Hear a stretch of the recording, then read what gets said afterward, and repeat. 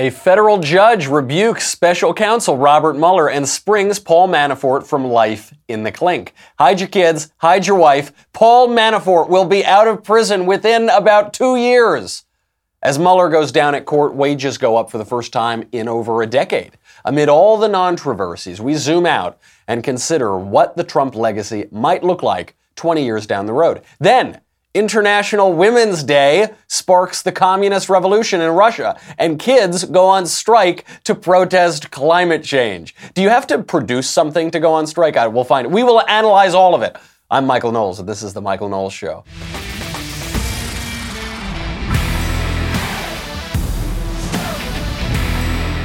Updates from Russiagate. Oh, it's taking a tough turn for Democrats. This has been, I forget when it was, a few weeks ago. We had a really tough week for conservatives and we were all kind of down.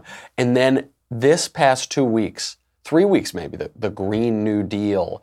Then you get Ilhan Omar spouting anti-Jewish slurs. Then you get people defending Ilhan Omar in the Democrat Party. Then you get Russiagate going down at court. Really, really bad sign for the special counsel probe and for all the Democrat alarmists on Russia. We'll get to all of it, but first, let's make a little honey money. I've been flying around a lot. I was in Cincinnati last night. We'll talk about that speech as well. But first, let's thank Untuck It. Have you ever wondered why traditional button-up shirts look so long and baggy? Because they were never meant to be worn untucked. But Untuck It shirts were specifically designed to be worn. Take a guess. How do you think that they were meant to be worn? The name is Untuck It. Take one guess. Untuck It is the brand that you've been looking for. It's the original untucked shirt, a modern solution to an old problem, with no tucking or tailoring required. No matter your size or shape, their shirts are the perfect untucked length. Have you been frustrated about this? This happened to me. Sometimes you want to wear your shirt untucked. So, look, sometimes you want to look all, tuck it in and be all formal. But a lot of the time, especially these days, even at work, you want to wear your shirt untucked and you don't want to look like you're wearing a dress. I've been a fan of Untuck It since before they advertised on the show. Jeremy Boring got me into Untuck It because I think he owns one of every single shirt that they have. The thing about Untuck It shirts is, one, the cuts are really great. I went into a brick and mortar store and they fitted me all out and got me the perfect size. But the quality of the material is really, really good. So it's not just this great cut. You also get a really, really high quality. It's going to be much nicer than most of the shirts in your wardrobe. Try it on in person at one of Untuck It's 50 stores, or go to untuckit.com to get started.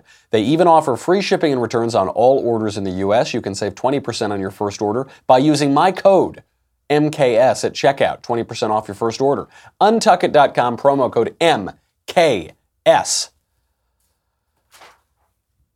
So we had the sentencing of former Trump campaign chairman Paul Manafort. That happened yesterday. You heard they were going to throw the book at him. Mueller wrote up an 800-page report. They didn't want any leniency for him at all. They said, this guy, he's not working with prosecutors the way we want him to. He should get 15, 20 years, maybe more in prison. Guess how much the judge gave him? Judge T.S. Ellis gave him 47 months. But that includes the time he's already been in prison. So actually, he's only going to serve another 38 months. And that's not even true, because he's almost certainly going to get out 6 months early. So he's going to get, 32 months? He's going to be out in a little over a year, or a little over 2 years, 2.5 years. That is a huge rebuke of Mueller. And that's what this is really about. The stakes here are for the Russia investigation. This judge, T.S. Ellis, actually, in a fairly direct sense, rebuked the special counsel investigation here, because he made a point to acknowledge that this sentence, these crimes, had nothing to do with the Trump campaign and Russia. This is a humiliation for the special counsel. This is a humiliation for the Russia probe. Manafort was the guy. He was the one who worked with the Russians for years. He was working with pro-Russian forces in Ukraine. When he was running the Trump campaign, he was talking to people. He must have had nefarious dealings. They went after him, 800-page report, and they give him 47 months, which really becomes 32 months. Pathetic. Oh, absolutely pathetic.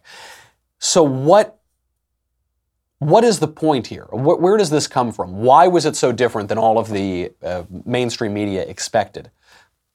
This gets to the importance of the judges, because this judge, as the mainstream media are going to tell you now, was appointed by Ronald Reagan in 1987. Oh, they are fuming. Oh, they wanted Manafort to rot, never see his kids again. Here is the reaction from MSNBC. It says this Judge Ellis has never read the first thing about Paul Manafort, had never known that Paul Manafort was known as the leader of something called the Torturers Lobby for representing unsavory dictators around the world long before he ever came to Donald Trump's orbit. And, this wasn't just a one-off, brief period of crime here that he's been accused and convicted of. This was a 10-year crime spree, as prosecutors have laid out. This was a massive effort to defraud banks and evade taxes for a long time, and then to lie and commit felonies after already admitting guilt and making a deal with prosecution. So it's a really surprising outcome from a federal judge who, from what I'm told by prosecutors who've been in front of his court, tends to be a lot harder on poor defendants than on white-collar offenders. Excuse me just one second. I'm sorry, I should have done it. I just wanted to make sure I could hear the whole clip.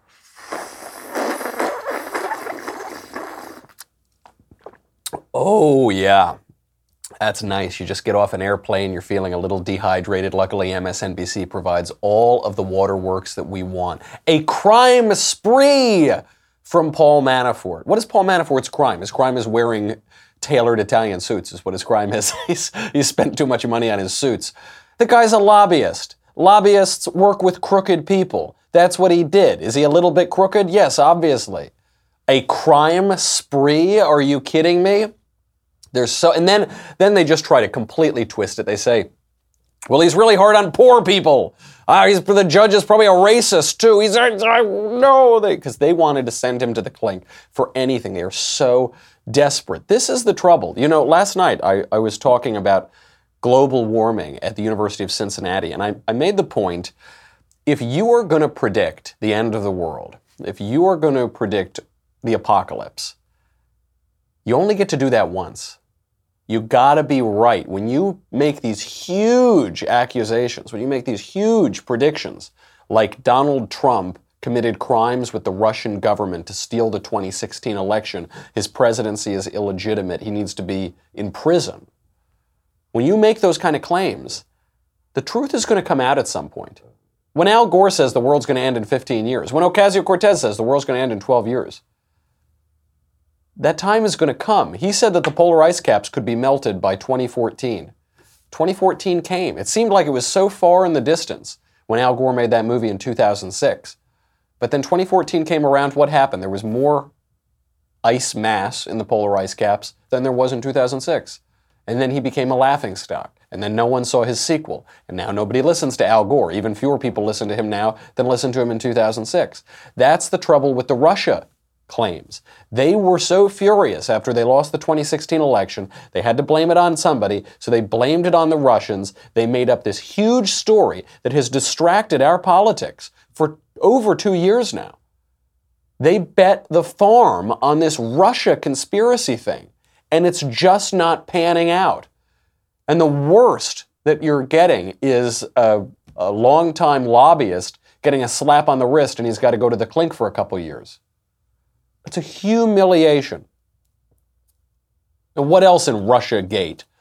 We found out today, you remember Trump's personal lawyer, Michael Cohen, testified before Congress and basically gave nothing, no new information, just testified that Trump is a big meanie and a really bad guy.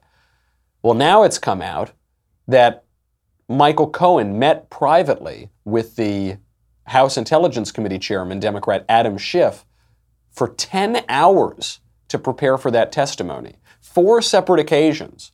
10 hours of testimony. Schiff, who lives in California, represents a district in California, flew out to New York to meet with Michael Cohen. Now, you have to wonder, okay, what was he doing? Was he, obviously he was coaching the witness. This is not good. That's not a good look for Democrats. Why did they do that? Because they knew it was going to come up empty. And apparently Adam Schiff's not a very good coach, because 10 hours of coaching later, Michael Cohen still looks like a schmuck on Capitol Hill. Still doesn't give you anything. So desperate. So now they're launching investigations into the finances and the business and the this and the, it just looks so desperate because the clock ran out for them. They said, okay, this Russia thing, we're gonna go as hard as we can with Russia. You can't go forever. Eventually people need you to put up or shut up. You have to produce results. And now they've got nothing. Now the dog ate their homework. And it's a beautiful sight to behold. Michael Cohen, we know he lied to Congress. He was convicted of lying to Congress. He's the first convicted liar to Congress to be called back to testify before Congress. And we know he lied there again. We know that he lied about not wanting a job in the White House. It's a matter of public record. He sought a job in the White House. We know that he lied about not seeking a pardon. He did seek a pardon, matter of public record. They just end up with egg on their face, being rebuked and reprimanded by a federal judge who has a good sense of justice here. By the way, I hope Paul Manafort still gets pardoned. Not because what he did wasn't wrong. Of course it was wrong. He's a lobbyist. Lobbyists tend to work with pretty crooked institutions and do kind of crooked things. But does anyone really believe Paul Manafort would be in prison right now if he had not committed the real crime of helping Donald Trump become president? That's the crime. That's what they knew that was what he was being investigated, what he was being prosecuted for.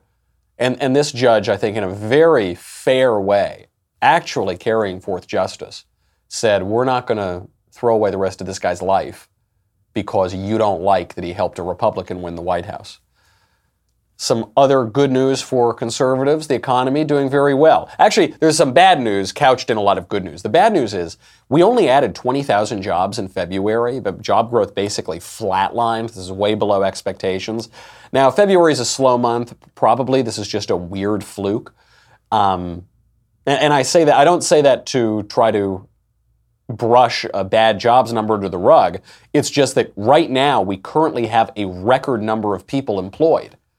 So this is, I think, the 18th record that we've hit during the Trump presidency. We've got 157 million people in this country employed. That's an all-time record. So you can't really say, well, they've only added 20,000 jobs. Well, okay, I mean, our unemployment rate is basically zero.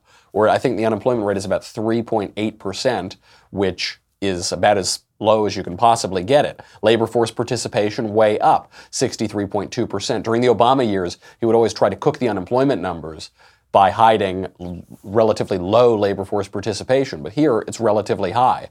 So this is really good economic news, and this is true across the board. So unemployment rates for adult women, teens, blacks, and Asians stayed about the same, all near historic lows, and unemployment for adult men, whites, and especially Hispanics dropped pretty precipitously in February. And so you've got really tight employment, regardless of what the job growth number is. You've got really tight employment. What does that mean?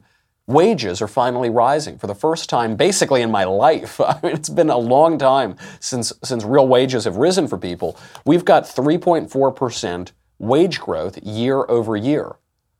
This is really good news for the American worker who hasn't really had a raise in 10, 15 years. First time in a long time. And so you see those two competing narratives. Obviously, you're not going to hear that on MSNBC or CNN. You're not going to hear the good economic indicators. They're going to focus on Donald Trump's tweets about no collusion. They're not going to talk about all those boring statistics of how a record number of Americans have jobs, unemployment across the board for every demographic is near record lows. You're not going to hear that. But what is the Trump legacy going to be? This is sort of what I was thinking about as I'm getting this opposite information. You know, Russia, illegitimate, blah, blah, and you say, oh, everything's going great. It reminds me that history changes very quickly. Currently, the entire news cycle is Russia, Stormy Daniels, porn stars, total nonsense. But history and historical views of presidents change very quickly. When I was a kid, Bill Clinton was actually impeached for lying under oath, for taking his intern into the Oval Office and making her into a human humidor, and then humiliating her before the entire world. Actually impeached. And then, for 15 years after the Clinton administration, he was the most popular guy in the world. His popularity recovered so much. All people had were memories of that great 1990s economy. All they had were memories of basically the economy that was permitted by the Reagan administration, and then you had this huge once in a 200 years tech explosion with the internet. And people loved Clinton. He was on the campaign trail all the time for Democrats. Even some Republicans wanted his endorsement. Now, think about the Reagan administration. During the Reagan administration, you heard of all these scandals. The Iran-Contra affair. It was just a completely made-up affair because we were trying to fight communists in Latin America. Oh no, oh how terrible. And they tried to make this into a big issue. They tried to take his presidency down for it. Then there was a rumor, that Nancy Reagan was interested in astrology. They tried to make this a huge story, big headlines. Nobody remembers that. I mean, nobody, I think, in the millennial generation could explain to you what the Iran-Contra scandal is. Think about that. If you're under 30 listening to this show, could you explain actually what the Iran-Contra affair is? I guess it's referenced sometimes on TV news. No, it's nothing. It's nothing with regard to the Reagan administration. When we look back at the Reagan administration, we think booming economy, defeat the Soviet Union. Those are the two things. I mean, the man has basically been deified 30 years after he left office, or now I guess approaching 40 years after he entered office. And he's become better and better and better every year. So what will it be for Donald Trump? Is it going to be Russia? No, the Russia thing is nothing. Is it going to be Paul Manafort did a deal with a pro-Russian Ukraine? No. Is it going to be Stormy Daniels got it? No. Nobody will remember her name in like 5 years. That is going to go away. I think what the legacy is going to be is the economy and judges. Now, who knows? The economy could tank. You could have anything could happen. If he has a second term, then you could have, obviously, anything could happen. But just right now, if this were the Trump administration, if he were leaving office today, what would that legacy be? It'd be the economy and the judges. And the judges are so important because you look, 1987, Ronald Reagan appoints Judge Ellis to the court. Say, okay, well, who cares about the judges? Because at moments like this, when real battles are happening, where real overreach is happening, like this Russia investigation, real constitutional questions are being raised, we have that Reagan-era judge to stand up for the Constitution, to stand up for law, and to stand up for justice. And Donald Trump has filled the courts with judges. This is a pretty good thing. What does the future then look like for the right and the left?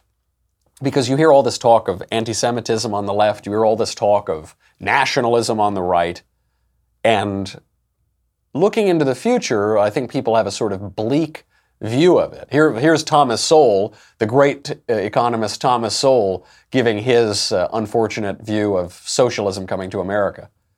The future of America. I mean, do you think that we are destined to go through a period of socialism, a period where these ideas that have not worked, no matter where they've been tried and certainly wouldn't work here, will be tried here and could bring down our country? Well, the predictions of economists do not encourage me to go far in that direction. But I do have a great fear that in the long run, we may not make it, and I hate to say that, but and the one thing that keeps me from being despairing is of course we don't know. There's so many things we can't possibly know, and so we may make it, but I wouldn't bet on it. Thomas Sowell wouldn't bet on it. Very intelligent guy, very good observer of culture and politics. Obviously, great economist. Economics is a dismal science. And I'm reminded, though, of John Maynard Keynes, another great economist, who said, in the long run, we're all dead. So what Thomas Sowell is seeing is that America is careening towards socialism. That may well be true. It certainly was careening towards socialism in the 60s and 70s. And then Reagan came in and changed all of that. Now it seems to be careening towards socialism again. Can we stop it now? President Trump says America will never be a socialist nation. The way I'm seeing the future, though, is that the right and the left are beginning to look a lot more in America like they do in Europe. We're told this is a very terrible thing. Oh, no, American right wing is totally different, way better than the European right wing. They're not comparable at all. And the American left wing used to be very different than the European left wing. Now we're seeing a little bit more similarity. What is the European left wing? It's anti-Semitic and socialist. That's it. I can describe it in two categories. And you're seeing that turn with the new fresh faces of Congress. You're seeing them say no to the party leadership. They said, this is the direction that we want to go in. We don't like Israel. We don't really like the Jews that much. And we love socialism. Okay, that's a lot. And the American right, a little bit, is heading in that European direction of embracing nationalism, of saying, listen, we like our country. We like our culture. We want to talk a little bit more about our country and our culture and securing our borders and not just saying that anybody can come in whenever they want, do whatever they want. We're going to focus a little bit more on the nation and the nation state, the Westphalian system that has governed the world for 400 years. Now, President Trump has made this point pretty clear. He was before he was getting on an airplane today to go look at the crisis in Alabama, he called out the Democrats as they are in typical Trumpian, no uncertain terms. I thought yesterday's vote by the House was disgraceful because the Democrats have become an anti-Israel party. They become an anti-Jewish party. True, that's true. That's true. And he could take it even further and say they've become the European left. But I'm not sure that this is a terrible thing. I mean, it's obviously, I don't want socialism and I don't hate Jews, so but I don't like the left either, so, where are we? But I don't think it's such a terrible thing that clearer distinctions are being made. Because I think when people say, well, the European form of politics and the American form of politics are totally different, they're incomparable, they have nothing to do with one another, that's obviously ridiculous. We come from Europe. Our country comes from Europe. Our laws come from Europe. Our political philosophy comes from Europe. Our culture comes from Europe. Our religion comes from the religion that built Europe. That's where our ideas come from. And so it's not surprising that our politics might have some similarity to European politics as well. Maybe there was a divergence for a period after the war, the Second World War, where Europe was so decimated, America was unchallenged in the West, that there might have been some divergence, the sort of liberal consensus, the American hegemony throughout all of the West. But those days were obviously numbered. At a certain point, the West is going to rebuild, Europe is going to rebuild, and things are going to change. Certainly after the fall of the Soviet Union, those two superpowers dividing the world up amongst them changed. Then there was American hegemony, there was the American superpower. Now you have other powers rising as well, and those old eternal political questions come back. And I think the future it doesn't look exactly like our past, but by looking at our past, we can learn about our future. This is the trouble in the United States, where we don't study history. People don't study history. They don't study history in elementary school, middle school, high school. They don't study it in college. What they study is ideology, and that's a very poor substitute. And if people want to see where the politics is going, it would probably behoove them to look into our history, to look into our past. Unfortunately, though, today, the left is so busy trying to erase our past, censor our past, knock down statues, turn away murals, turn away depictions, that they're not going to be able to learn very much, and which is where you get childish idiocy and activism, such as the global climate strike, which is being led by actual children. And the left believes this is a very beautiful and profound thing. We'll get to that. We'll also obviously get to International Women's Day, one of the worst days in the history of the world. Not because I love women. You know I love women. But International Women's Day is just a communist contrivance that destroyed Russia and much of the 20th century. We'll explain how, but first, go to dailywire.com. $10 a month, $100 for an annual membership. You get me. You get the Andrew Klavan Show. You get the Ben Shapiro Show. You get to ask questions in the mailbag. You get to get the Matt Walsh show. You get to ask questions backstage. You get another kingdom. And you get 47 months for Paul Manafort. Oh, no. Ooh, that's good. Get your tumbler so that you can store your 47-month supply of leftist tears. Go to dailywire.com. We'll be right back with a lot more.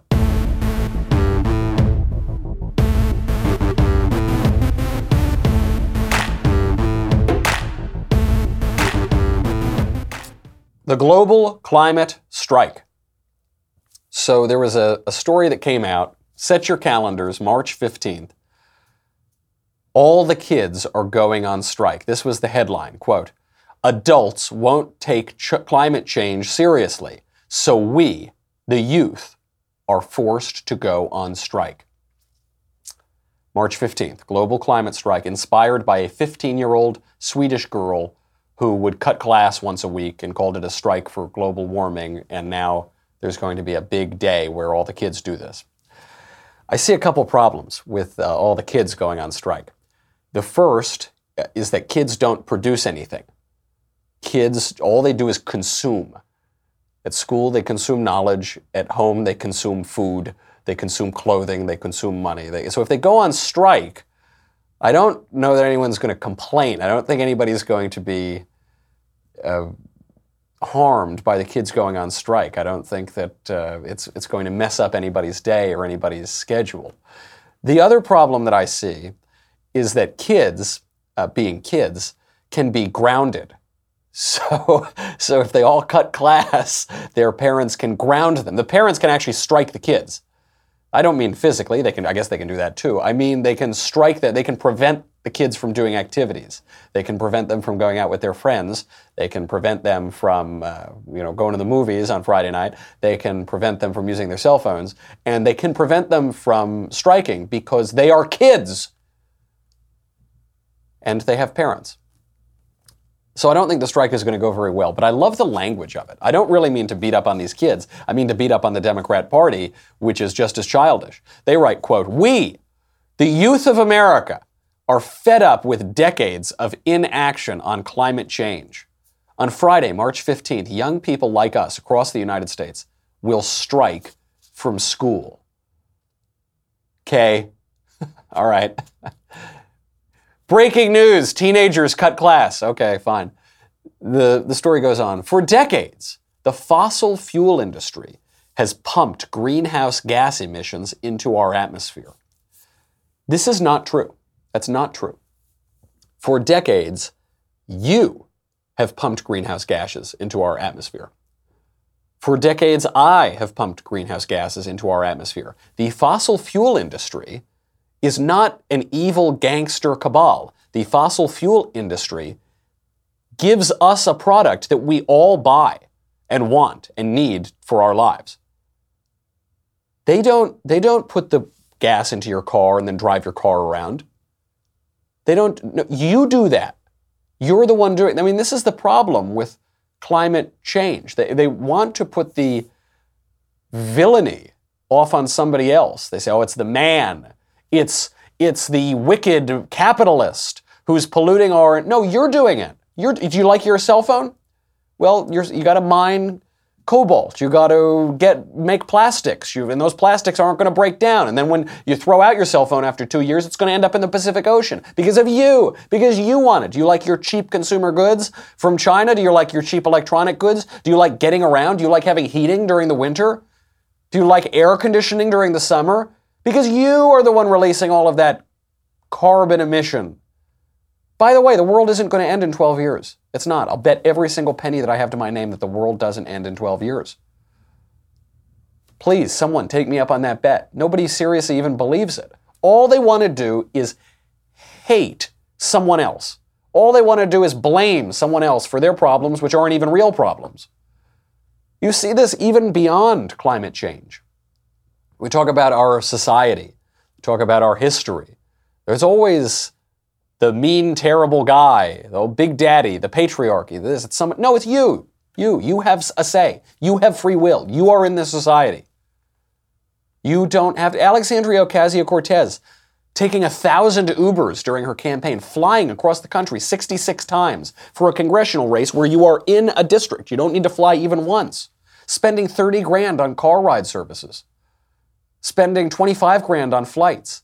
And then complaining because of the polluters. You're the polluter. Stop flying. Or stop complaining about a fake problem. It's all this fantasy, and it's all this shirking responsibility, and it's everybody's fault except for my own. And the Macedonians stole the election, and the Russians stole the election, and James Comey's. It's everybody's fault except Hillary Clinton that she lost. It's everybody's fault except for you. And it's pathetic, but I think it is endemic to the leftist activism these days. And I like to bring up the kids because this is what kids do. The kids, they've got they're reaching into the cookie jar. They're reaching into the leftist tears cookie jar, and they've got their hand in there, and then mom comes in the room and say,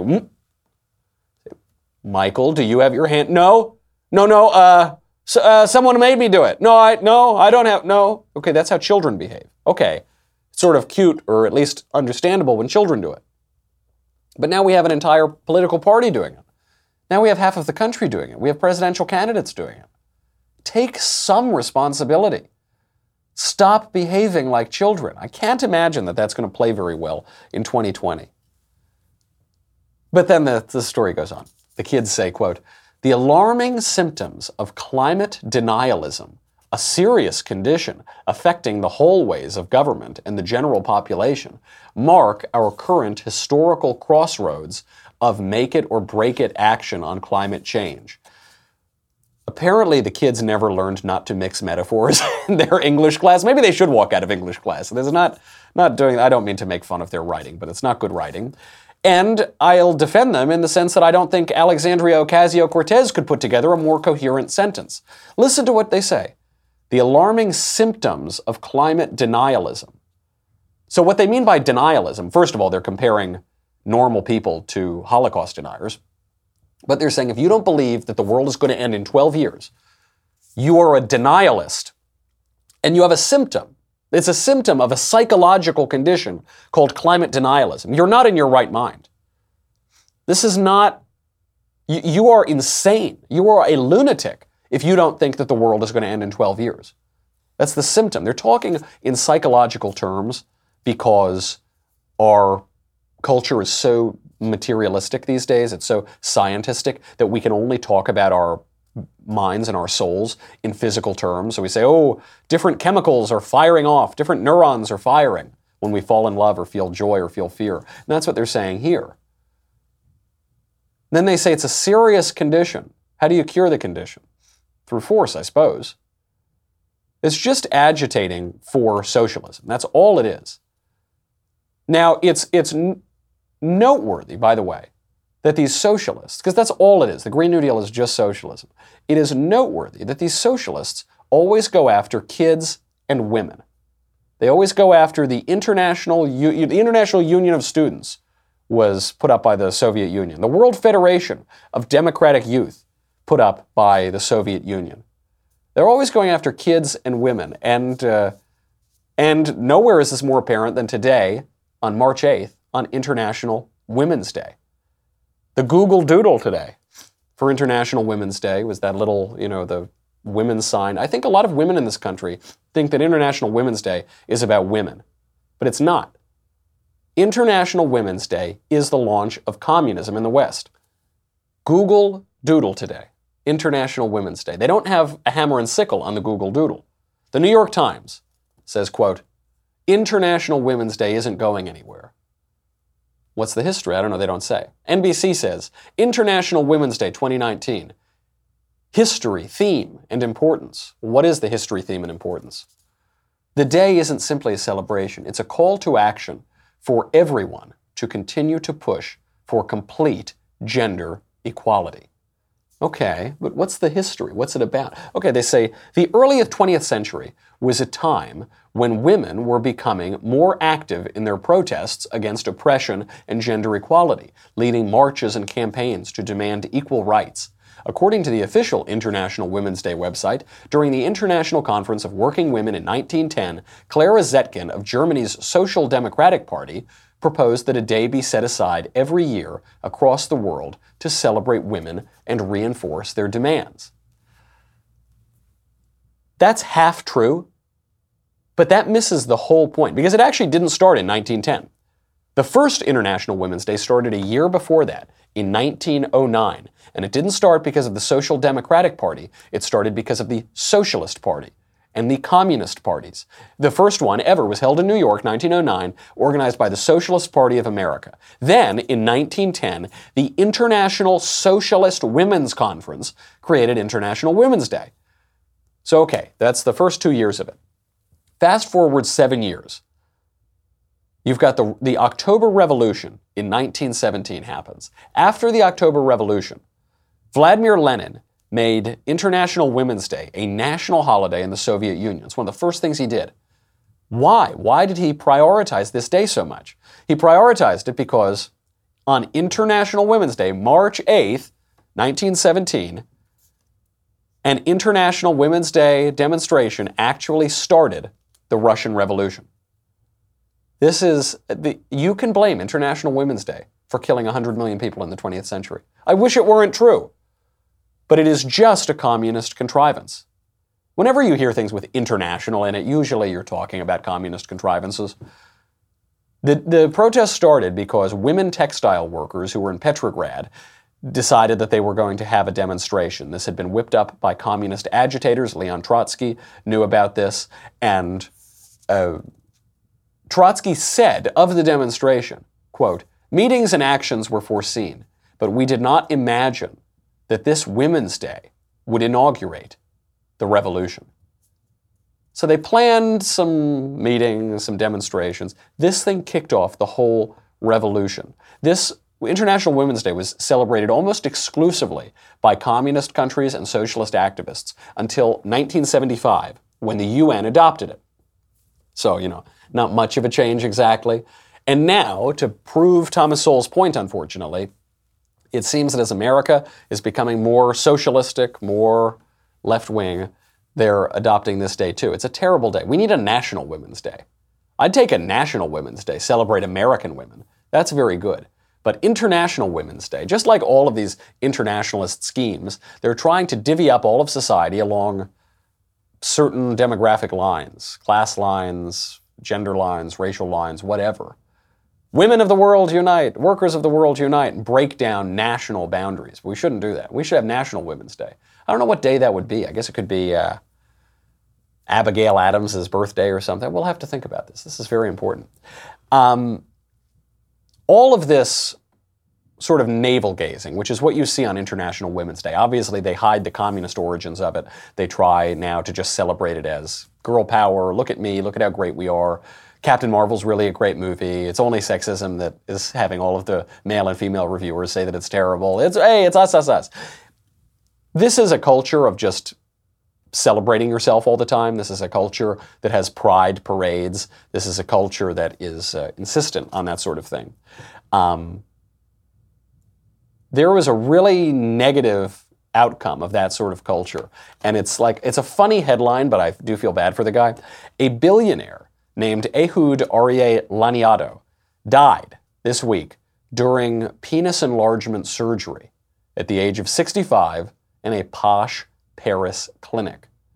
People giggle at the headline. It's really, the man died. This is a billionaire. You got all the money in the world.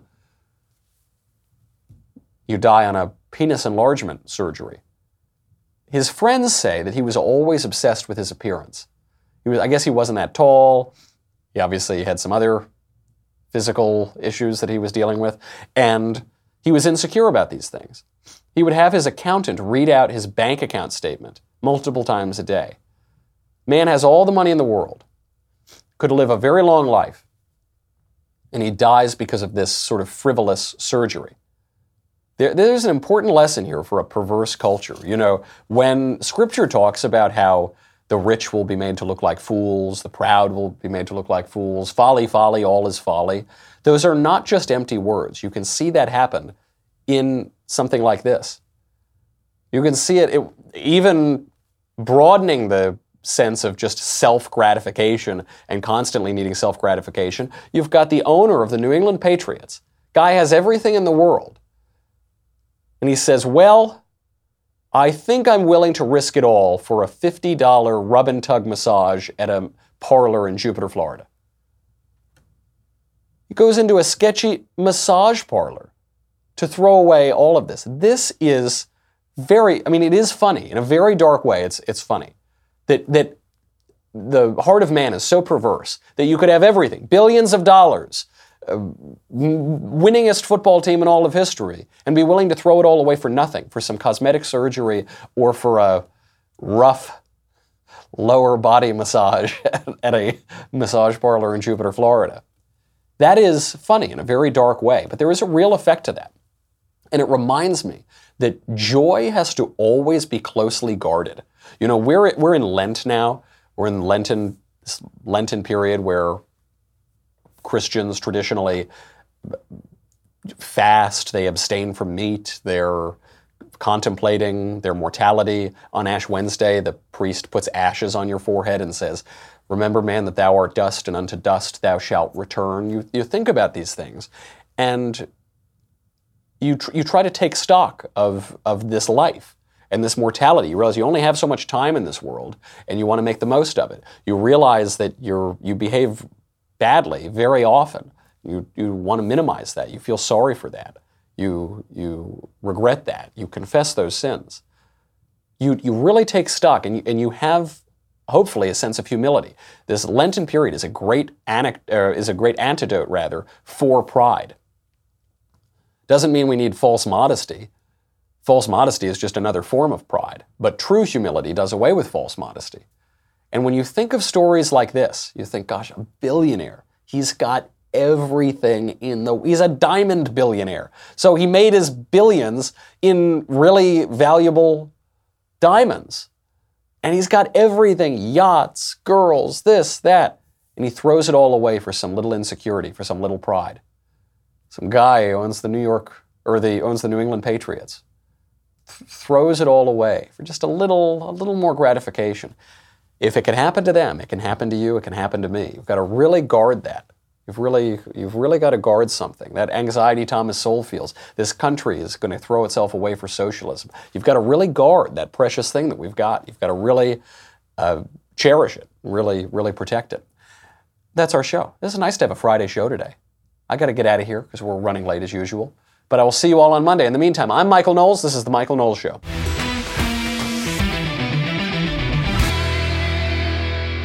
The Michael Knowles Show is produced by Robert Sterling. Executive producer, Jeremy Boring. Senior producer, Jonathan Hay. Our supervising producer is Mathis Glover. And our technical producer is Austin Stevens. Edited by Danny D'Amico. Audio is mixed by Dylan Case. Hair and makeup is by Jesua Olvera. Production assistant, Nick Sheehan. The Michael Knowles Show is a Daily Wire production. Copyright Daily Wire 2019. Hey guys, over on the Matt Walsh Show today, we're going to talk about the Democrats and their reluctance to condemn anti-Semitism. Why are they so reluctant? Well, it has to do with the left's victimization flowchart, their equation of victimization. Very complicated. We'll try to sort through it today. Also, AOC, Alexandria Ocasio-Cortez, thrives on false narratives. And she was pushing another false narrative yesterday, a pretty absurd one. We'll discuss. Finally, I'll answer some interesting listener-submitted emails today as well over on the Matt Walsh Show.